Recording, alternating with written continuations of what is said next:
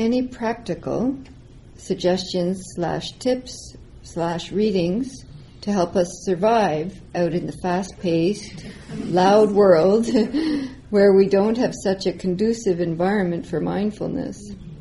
You are both wonderful, and I love Tatjana's sessions. Janet is a saint.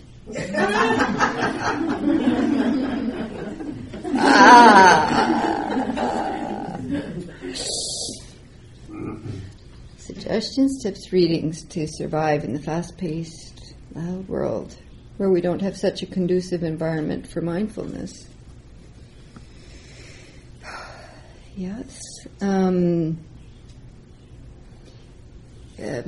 Don't cling to this form. You know, retreat is retreat, and it's very informative and skillful and conducive to calming and insight. And of course, daily life is not like that. And so we can't have the same expectations of ourselves, to expect the same type of experience of whatever it may be that's showing up here for you. That being said, there are lots of, sit retreats, go on retreats, daily practice, all the things like when we were talking about right efforts last night, and there was so much wisdom here shared of what helps me to be mindful and understand what right effort is needed when. And you all answered all those of daily practice, taking care of the body, having sangha, community of safe and like-hearted folk.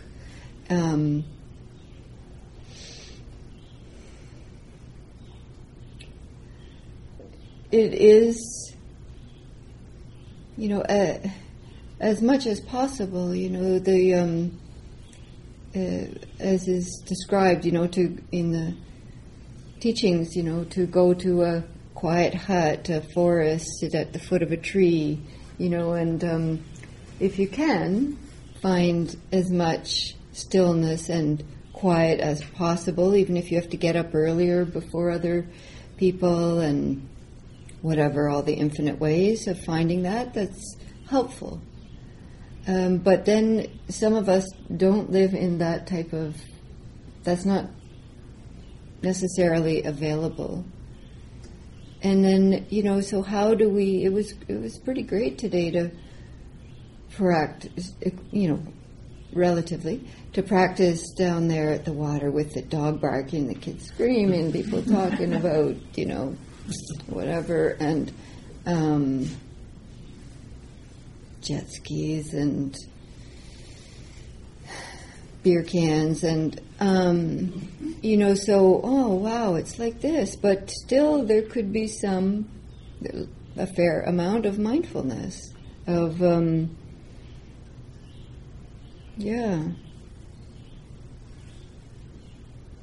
readings. Yeah, it's a good question there. Keep reading the Dharma and keep practicing and finding community and good luck.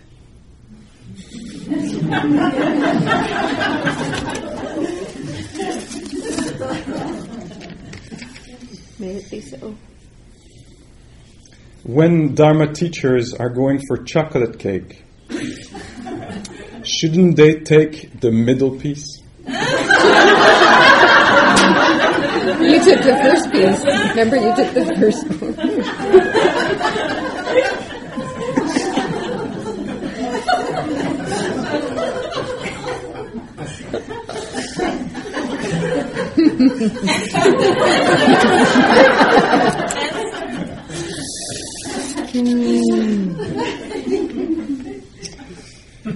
Where is the line between compassion for others and compassion and respect for oneself? Yeah, that's a good question.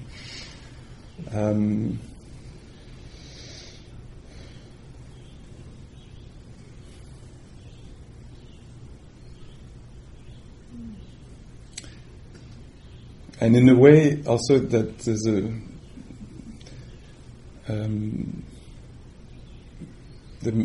maybe it's how does it come to me as the practice we want to develop is so tuned in presence that the response that comes out is, and that's sometimes a description of nirvana. What is nirvana? Appropriate response. Appropriate response includes all beings, or would, So compassion for another that would not include self wouldn't be a wise response,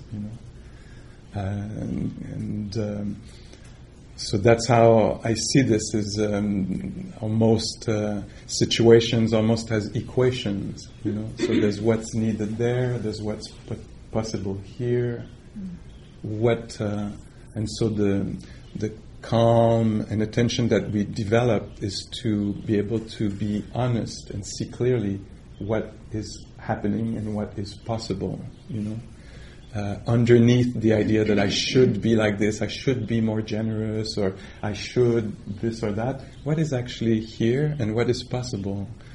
And maybe that's why that in these 4 Brahma Viharas, equanimity is there, because equanimity is an acceptance of the conditions that are there.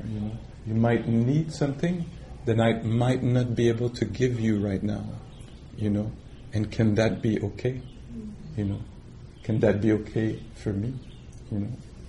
And so there's a deep honoring of the full equation, not just what's happening over there, or not just what's happening here, but what's happening in the whole field, So I don't know if that's helpful as an answer.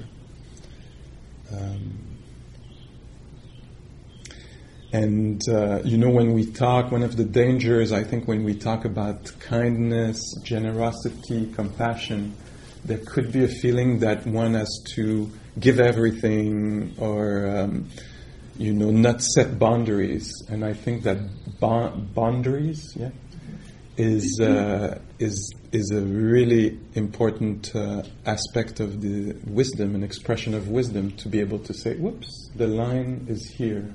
For me, this is what's possible, what's not possible, what's okay, what is not okay, and to be able to really make these distinctions.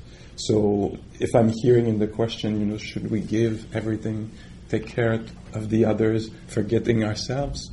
No, that wouldn't be wise, because, like if we take, for example, in terms of being here, for me, as a teacher, if I give too much, if I was like, I'm going to meet everybody at any hours of the day, I would go back home and not go to the next retreat because I would be exhausted or resentful or confused, or, so, so what's available in the Pascal this week, what's possible, and this, et voilà, and how can that be offered in service, of the, of everyone's well-being, and like this, So if I show up 1 week and I'm particularly sick, or some, then it has to be in the balance of what's going to be offered,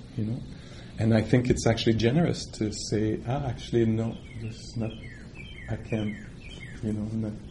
This it's not available, and so in this way there's integrity, there's respect, and there is care, and so there might be like more of a long run thing there, so just a few ideas on this. Of course, none of these will totally, resolve. It's just a few reflections.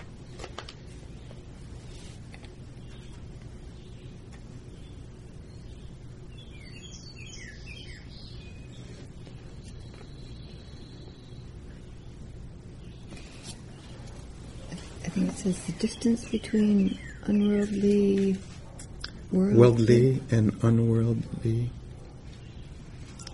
feelings, for sure. The distinction between worldly, unworldly feelings. Yeah, that's feelings. Or something. Okay. Oh. Can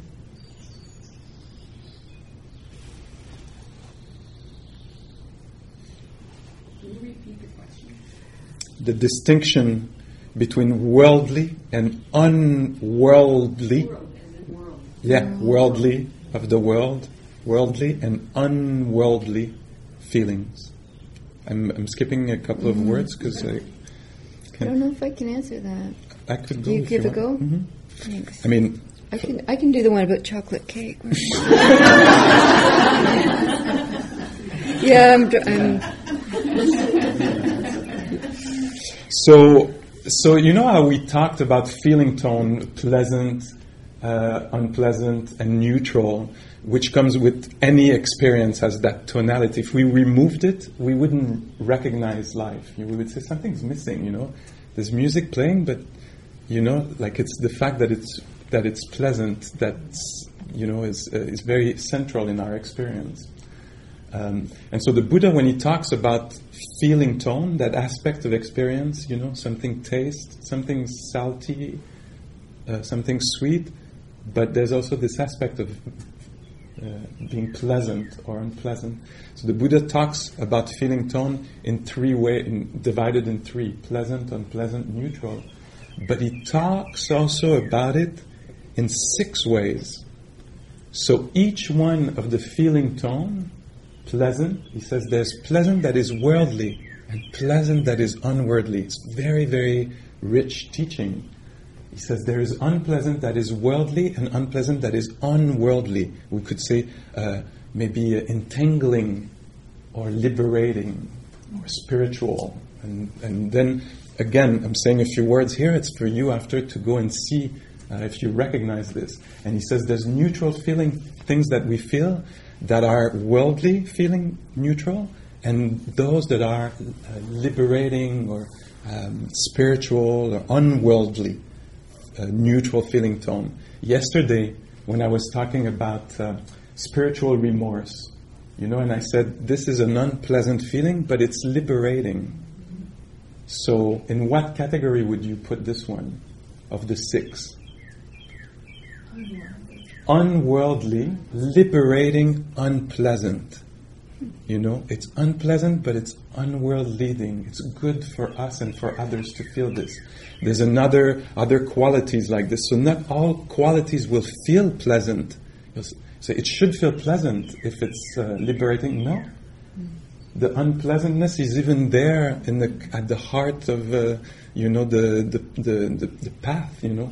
And so another type is we call them the guardian of morality or of the world, is the feeling you have when you're about to say something that could hurt and it doesn't feel good, you know, like ugh, you know, the fear of hurting, you know, or the preemptive or regret, you know, if I did that, how would I feel? And feeling a preemptive or anticipatory shame. This is not feeling good, and it's extremely good that it's there, you know. It's really helpful. And so that's an example of something, and so something that is worldly and unpleasant is when you knock your toe. You know, it hurts. It can easily go towards aversion, you know. And so it's of the world. It's things that happen in the senses. Do you see? And so in terms of pleasant, if I give an example of pleasant, chocolate cake is worldly pleasure for some of us. And so it can lead easily to clinging, attachment in some ways, you know.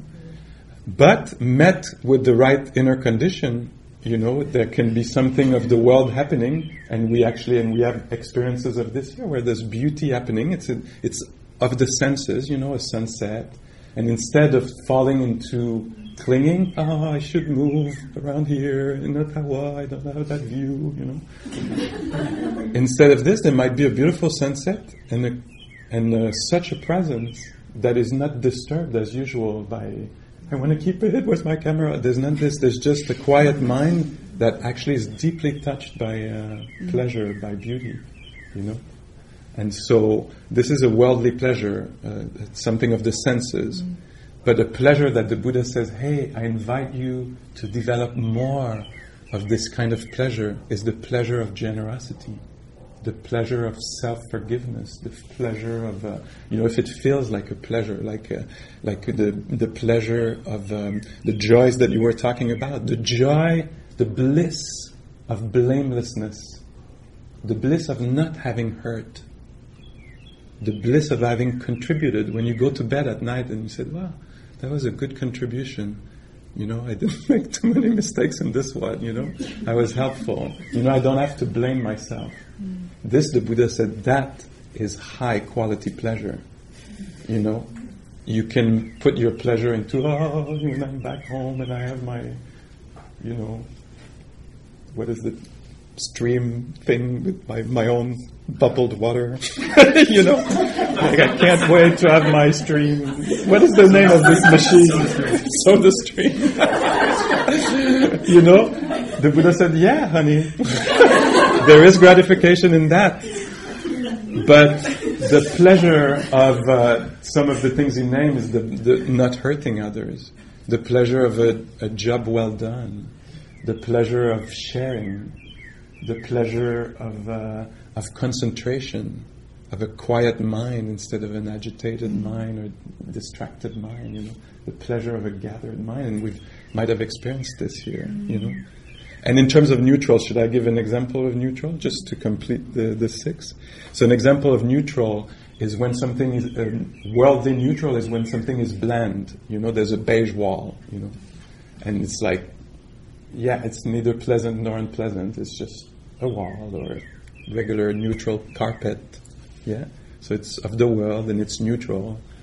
And neutral, so the Buddha is inviting us to move towards these feeling tones that are of the unworldly. And that's what we've been doing here, trying to get more acquainted with these. And he says equanimity is a type of neutrality that you could be in a very charged situation and your equanimity would bring neutrality. Not flatness. It will still remain very vibrant, but there will be a neutrality where there would be reactivity habitually. So it's a really beautiful kind of neutrality where, and we've experienced this here. At some point there is something that usually we would find annoying, and now we just recognize that it's there. And, it's uncomfortable, but the mind is injecting neutrality in the moment, We're staying calm, instead of adding to the... Do you follow this? Yeah. So that's the worldly... So helpful. Yeah, worldly, unworldly feeling tone. So there's people coming to the Buddha and they fight, Like, the Buddha said there's 3 feeling tones. No, he said there's 6. And they go to the Buddha. And the Buddha says, he's right, she's right. There is 6, there's 3, so there's even 2, there's even, if you do the 6th sense times 3 times 6, there's also 18 feeling tones, the pleasant at the ear door, the unpleasant at the ear door, the neutral at the ear door, the pleasant at the tongue, etc. So he's like, yes, there's 2, there's 3, there's 6, there's 18, and then he goes up to like 100 and something. Thanks. That's great. Now I know. Could you speak about your relationship with impermanence in your daily life? Yeah. That's great. I like that. It's so relevant. It's so good. Like this, we're on the cushion and we're, okay, impermanence, it's coming and going. But, it's, to me, the reason we're doing this, the reason we're on retreat, the reason we're doing this form, which to me often seems very bizarre. It's like, what are we doing?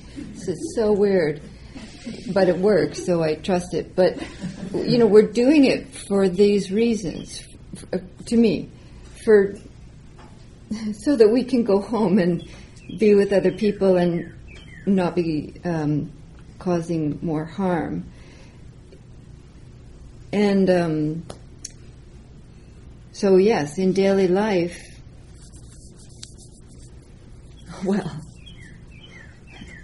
I wake up in the morning and I look in the mirror.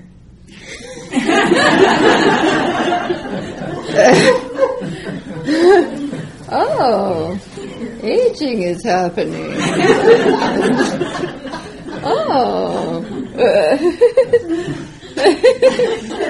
This is a good reality check. This is good to spend some time looking at this and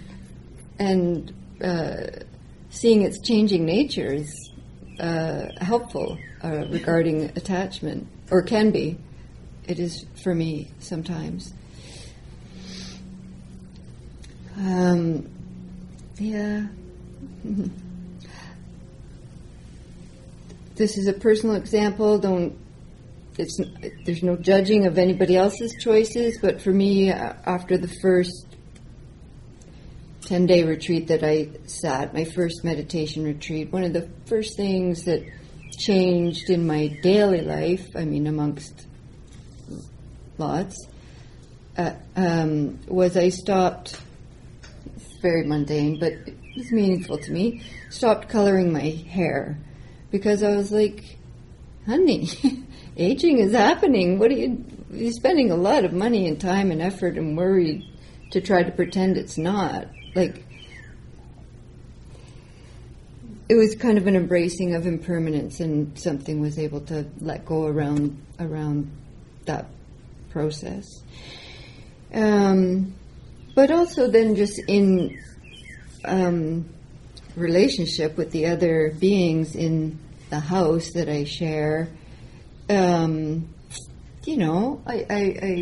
still get annoyed and triggered.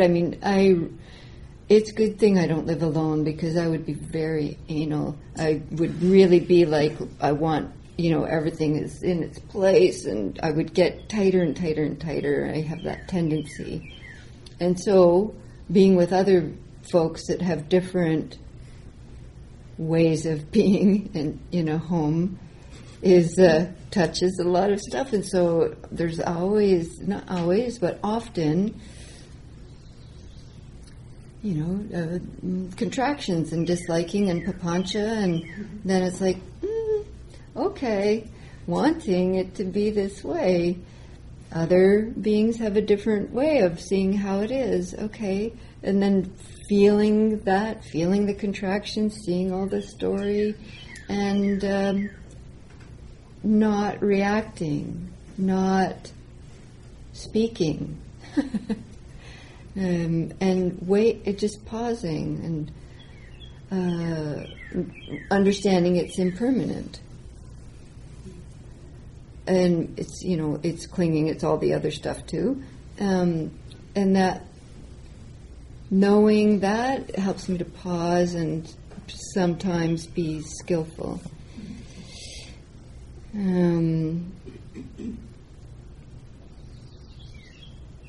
There's so many.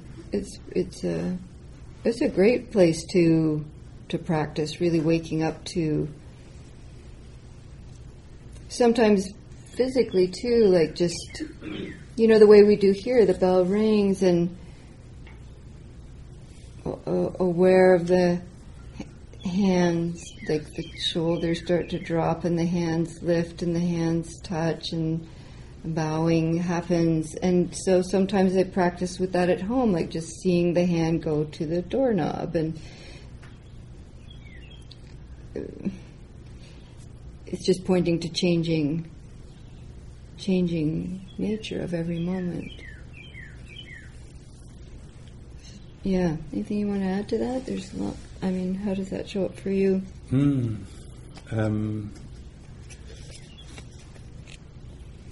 I had the chance to have a partner for a while that's way back who was practicing also. That's what I thought when you read the question. Was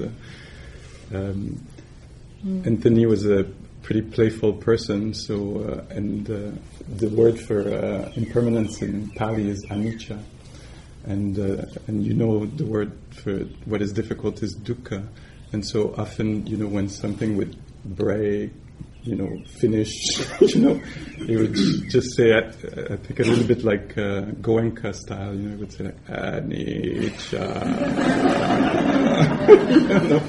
Or sometimes, we would just both be there like, whoops, that's not working, and he was like, dukkha. And there was really and it was good to get out of the kind of the mind that would be about or already clinging to, like that's not, I wanted it to last, didn't want this to break, that's not meeting my expectation, And so there was often this recognition of the impermanent nature of on another way, I've so I'm going to try this. It's a very I'm saying this maybe for the first time, but many of you know I live with the HIV, which is totally controllable these days. But at some point it was not, 20-some years ago, and so there was a big hit of. Wisdom imparted to me through life on the shaky nature of life and health and all these things, and I don't know that I got the message in a wise way. I got the message in a scaring way, but Dharma really helped me deepen, make this become an insight, and so. It feels more like it's often there, like knowing that health, life, for myself and others, is really not a given. Like that. There's a lot of speculation, projection, imagination, and a kind of a recognition that that's what's happening. I actually do not know what's going to happen in this relationship. And it makes the acceptance. I can see it. A little easier. And an example that I saw just in the last few weeks is I've been going for many years to teach in the States, and I've always had a working visa. And a few weeks ago, on the day I was supposed to go, the working visa had still not arrived, so I had to cancel a retreat with my teacher Joseph that we were, that I was happy to see and teach with, and there was like, oh, there's no visa, like that. It's not because it was ongoing for many years that it, and the mind was pretty calm about it, and I was very grateful. That's like I don't want to make it personal. It was just like I'm so happy that my teachers, showed me this, And then I had to cancel a second one a couple of weeks after also, and there was like, yeah, that's exactly how it is, And I even went to the border and they turned me around, and they, it was really actually a very nice moment, they took pictures of me and all my fingers. And they drove me back with somebody in the car.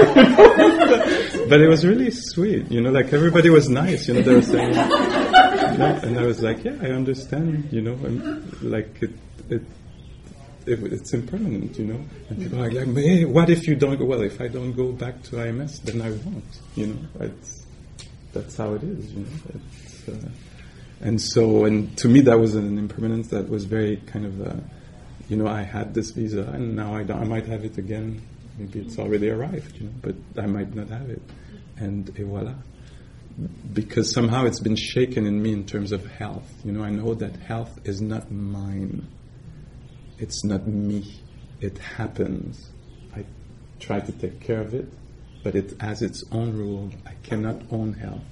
Health belongs to itself. It belongs to the universe. And it can go at any moment. And voila. And knowing this, You know, how is it? At the end of the teaching you gave the other day about the right efforts. How the knowledge of impermanence. Body bloating, dead bodies. How can that lead to the maintaining of joy? Exactly. So I could see like visa gone. I was well. I'm still well. Mm-hmm. I have a little thing by my bed that I read in the morning and at night. Well, sometimes I just know it. It was like we did this morning, waking this morning I smile, a brand new day is before me. And at night, this day has ended. My life is shorter. Let me look closely, what have I done? And it goes on, so that starting each day, ending each day with impermanence, really fresh.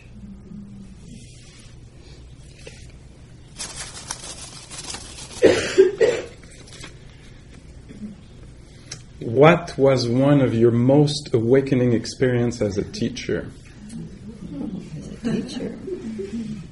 Oh, as a teacher.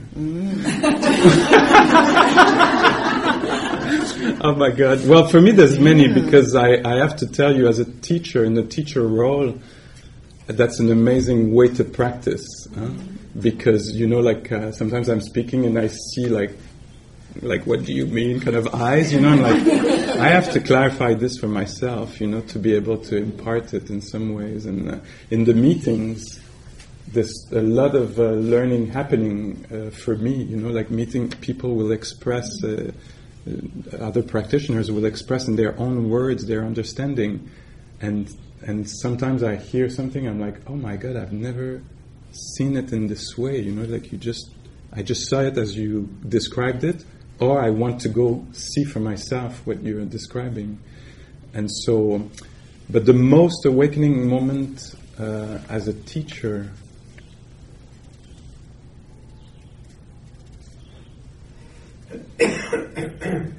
well, something that comes to mind, probably other things will come later, but just now was we were with a few teachers in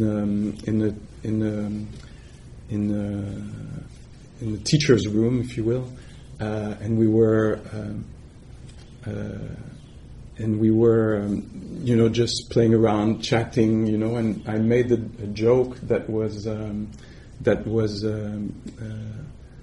degrading, that was really coming from kind of male entitlement, white cis male privilege, and actually it's interesting because I caught it, but the others didn't. And at that moment, let's say, and even the person to whom it was degrading, I think, how we're conditioned to be oppressed in some way, and the different marginalized area of our identities, and the person was like, no, it's, and that was definitely an awakening moment for me, that at this point there was really like, Pascal, you have to do a lot of work to wake up, there's a lot of things you're blind to, and it's still happening today for sure, because these conditionings are really, really strong. But there was definitely a turning point where there was talk about unpleasant feeling tone, spiritual. This was extremely spiritual, extremely unpleasant feeling tone, And the person that I, was involved in this as a kind of the victim of my feeling like anything I think is worth sharing, and unconsciousness. Has been extremely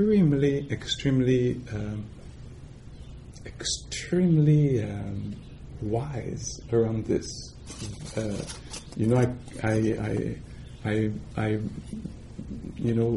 It happened with I was very lucky for me that it happened with somebody that is that, and this person stayed in connection completely, and we had to go through a bunch of things, but yeah, And so that's one that I, definitely remember easily. That the possibility of this are really high. I mean, they happen also in a way regularly, in small ways and different ways, And I wouldn't want to, as I'm saying this, I'll finish with this, just saying I don't want to put the attention too much on me, as I was the perpetrator. I'm aware of this, but as I'm the one talking about this story from my side, I'm aware that, it's okay. I was the perpetrator, and so, voilà. You didn't want to share about your most awakening? Oh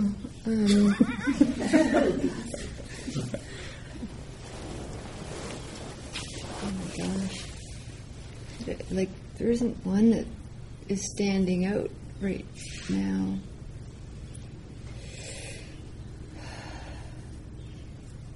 It's just so amazing.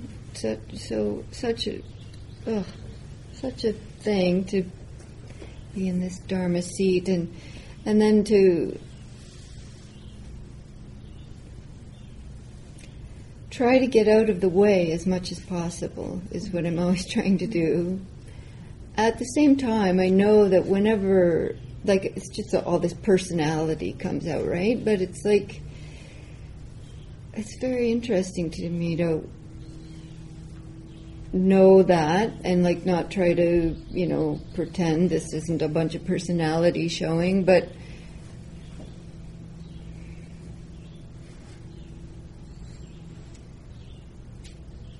trying to get out of the way.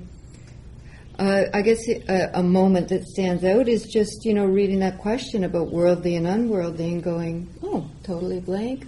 These are familiar words. And then to be able to say, I don't know. And then, being in the Dharma seat in front of everyone and being able to say, I don't know right now is a good teaching for me.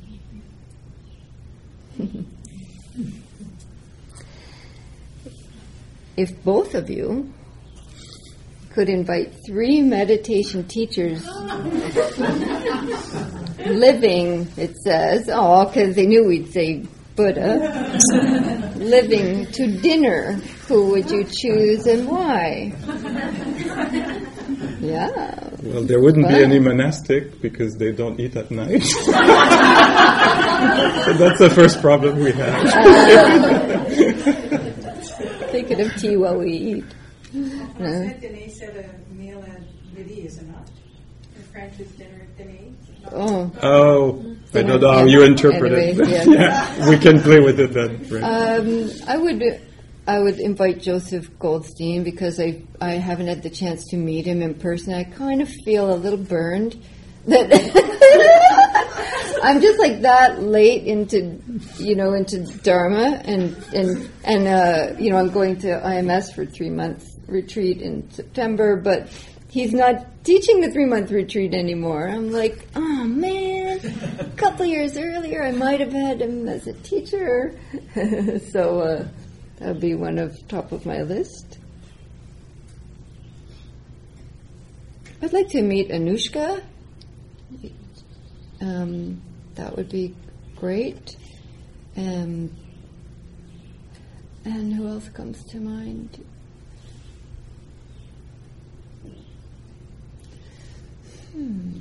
Living. Pascal.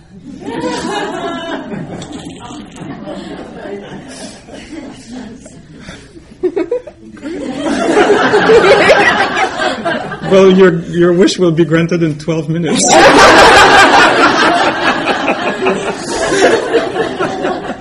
Who would you invite? Thank you so much. Say why. Didn't say that. Did it say why? Oh, and why?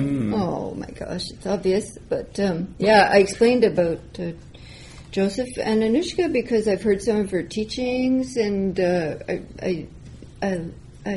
like the different view and different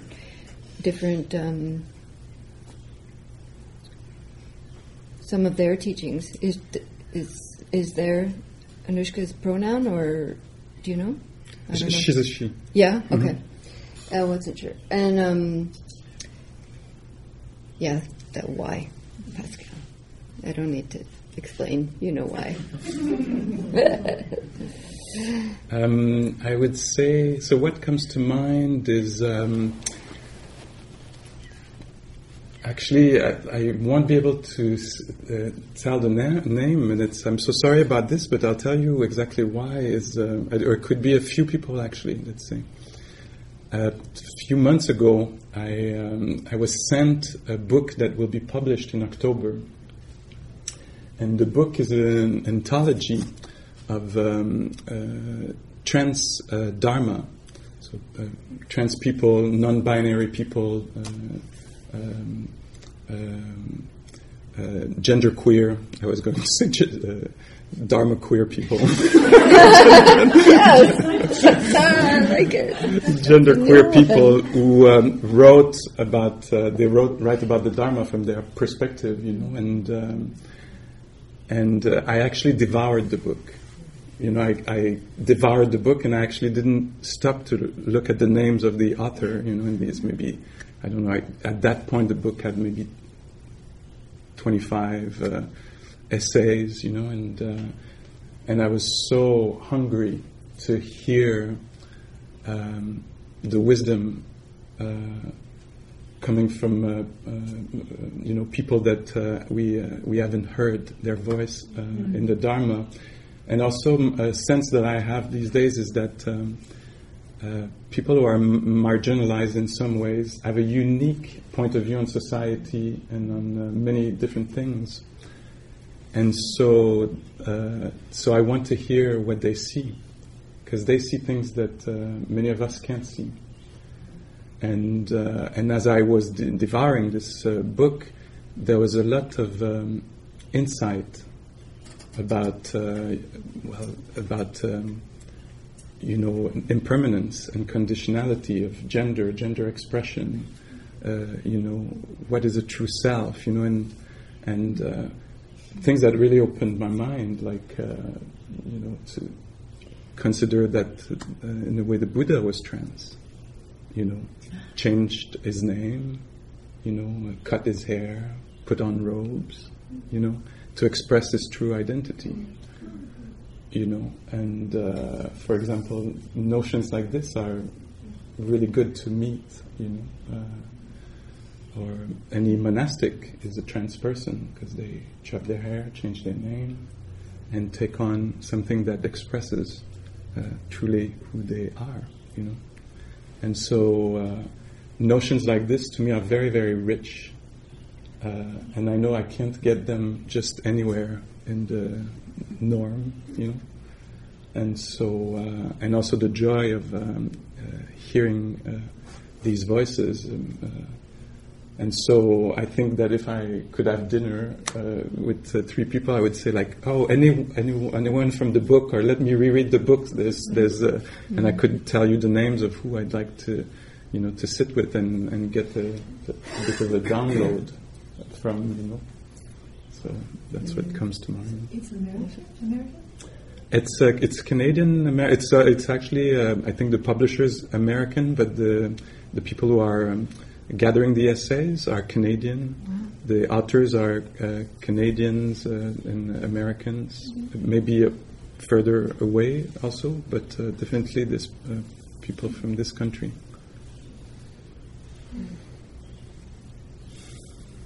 Voila. Your turn. My turn?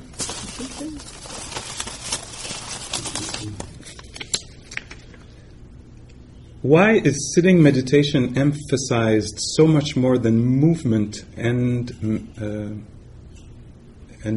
movement meditation? Is there a difference in the effectiveness? So that's just from one perspective here. First, I think that both go really well together. I think that my sense is the bringing both together is it's the best version, and in the movement, especially what is could be like yoga, or I'll put in there like Qigong or Tai Chi or something. I've seen that in retreats, it's extremely helpful, and especially the way I do it, I see it. I'm not trained in these, but just from experience and seeing the rapport with students during the retreats, is I see one thing that I see pretty clearly. I think is that it helps the energy body and the emotional body. And it feels like things move, because if we just sit and walk, sometimes it can get really tight, which can have its good sides, because I've spent months of doing this without, and there can be beautiful qualities develop in that, and understanding and release that happens without, but in this way it's really helpful. And some of the best sits that I had were following, a yoga class, because the body is vibrant. I don't know exactly how to talk about it, but it seems like the energy body also is aligned in some ways, and it's alive and out of the head, and in this way. The sitting part, the kind of stationary, let's call it like this, that could be sitting or laying down without too much movement. To me, there's some investigations that I can do there that I cannot do in movement. And some of the things we've talked about here, around, it could be around perceptions, around some kind of deconstruction of the self, that needs, for me, immobility. It needs the body to stay there, for the mind to actually see, a certain, so things can be seen, because in movement, it's hard to see movement, subtle kinds of movement. So that's one thing to say about this. I wish the Buddha was here to answer that. But he definitely talked about 4 postures. There's no doubt about this. Maybe you have something to say about this, being from both worlds.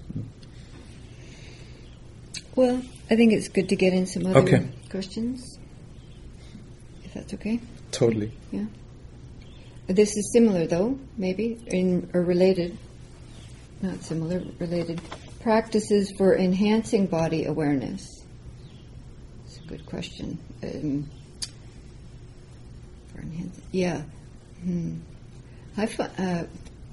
For this body,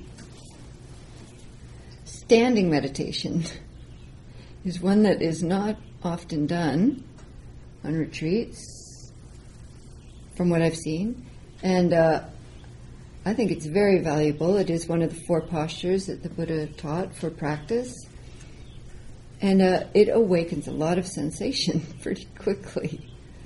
It's pretty hard to not feel the body if you're just standing, not shifting and moving so much, A lot of sensation comes, sometimes too much.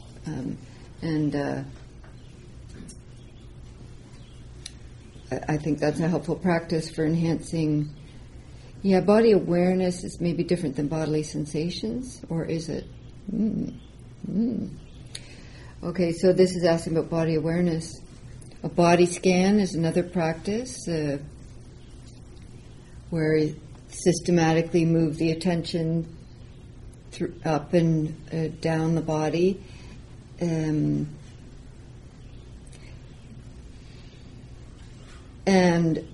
keeping the attention moving in kind of a steady rate, so that the places you can feel easily, there's a tendency to hang out there, or if it's a pleasant Vedana, stay and feel that. And then the places that are neutral, I don't really feel, if I'm not moving it, do I feel my outer elbow? Or some other place there's a lot of sensation. And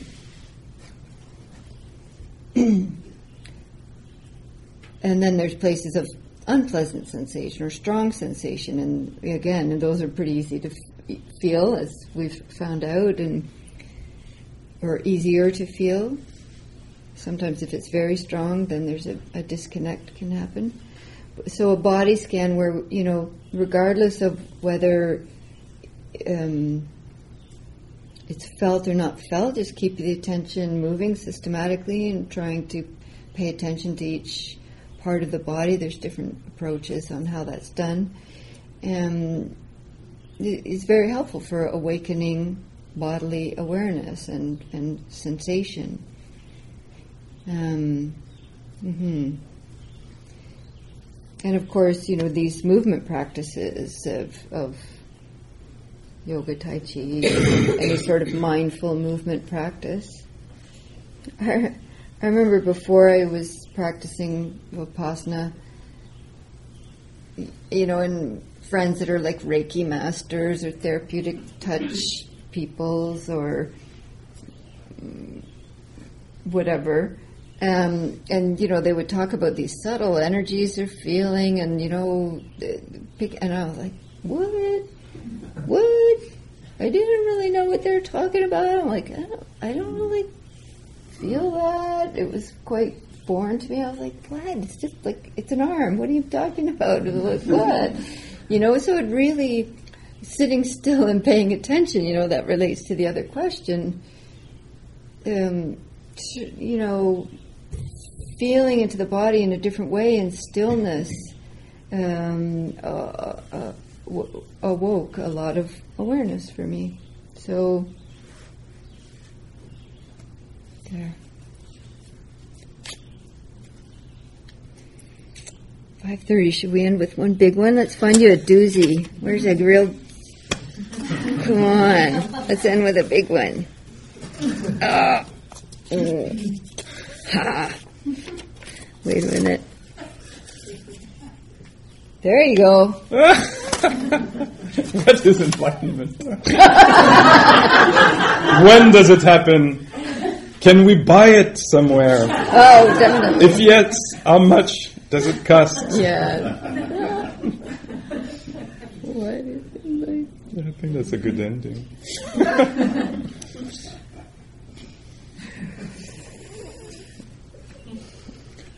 So let's sit for a moment together.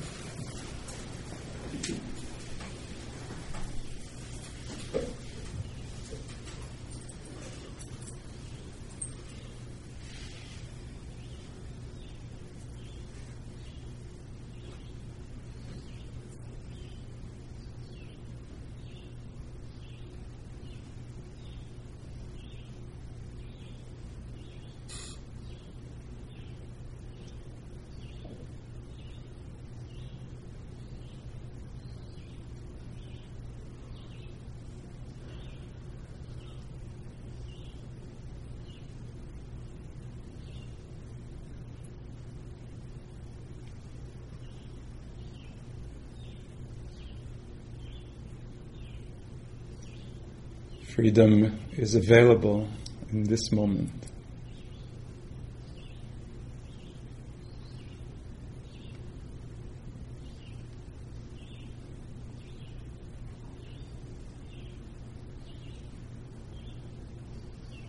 May we all gain access to it and be able to share with others.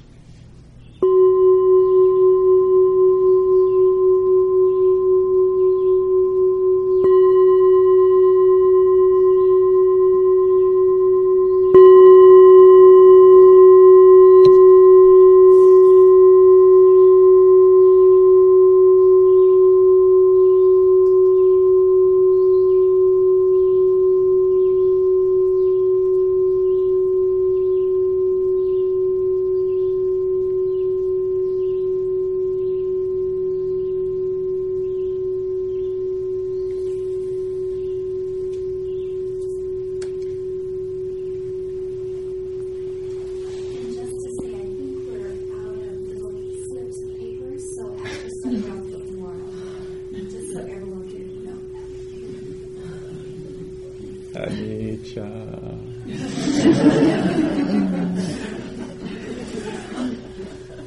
Ok, bon appétit.